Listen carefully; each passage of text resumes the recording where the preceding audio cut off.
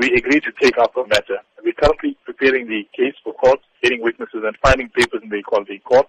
You will be aware by now that the health department has already apologized from their side, but that doesn't take the matter far enough. What really is the complainant seeking in this regard? The problem that the complainant faces with regard to the religion intolerance goes far beyond just her. You must remember, South Africa has entrenched racial quotas, which exclude Indians from the economy.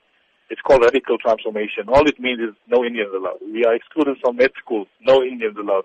We're excluded from the jobs market because of the 2% quota, no Indians allowed. No matter how clever, no matter how talented or hardworking.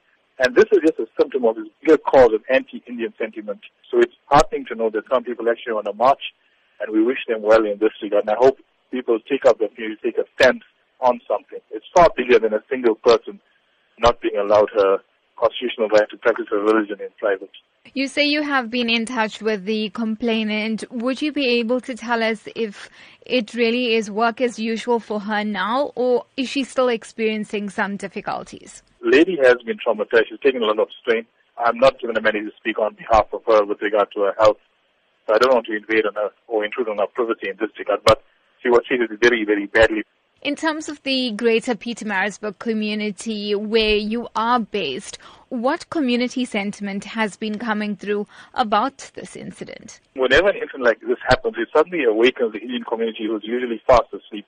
It's just time that people took a stand like in the past where Indian people built schools and hospitals for the community, still worrying about themselves and driving Lamborghinis and Ferraris and expensive private schools for their own children. They should start contributing to the upkeep of their own community. There's nothing racist about protecting children's rights and minority rights. It's protected by the United Nations, the European Union, and international law. We need to enforce those laws across the spectrum for everything, from education, jobs, and the economy.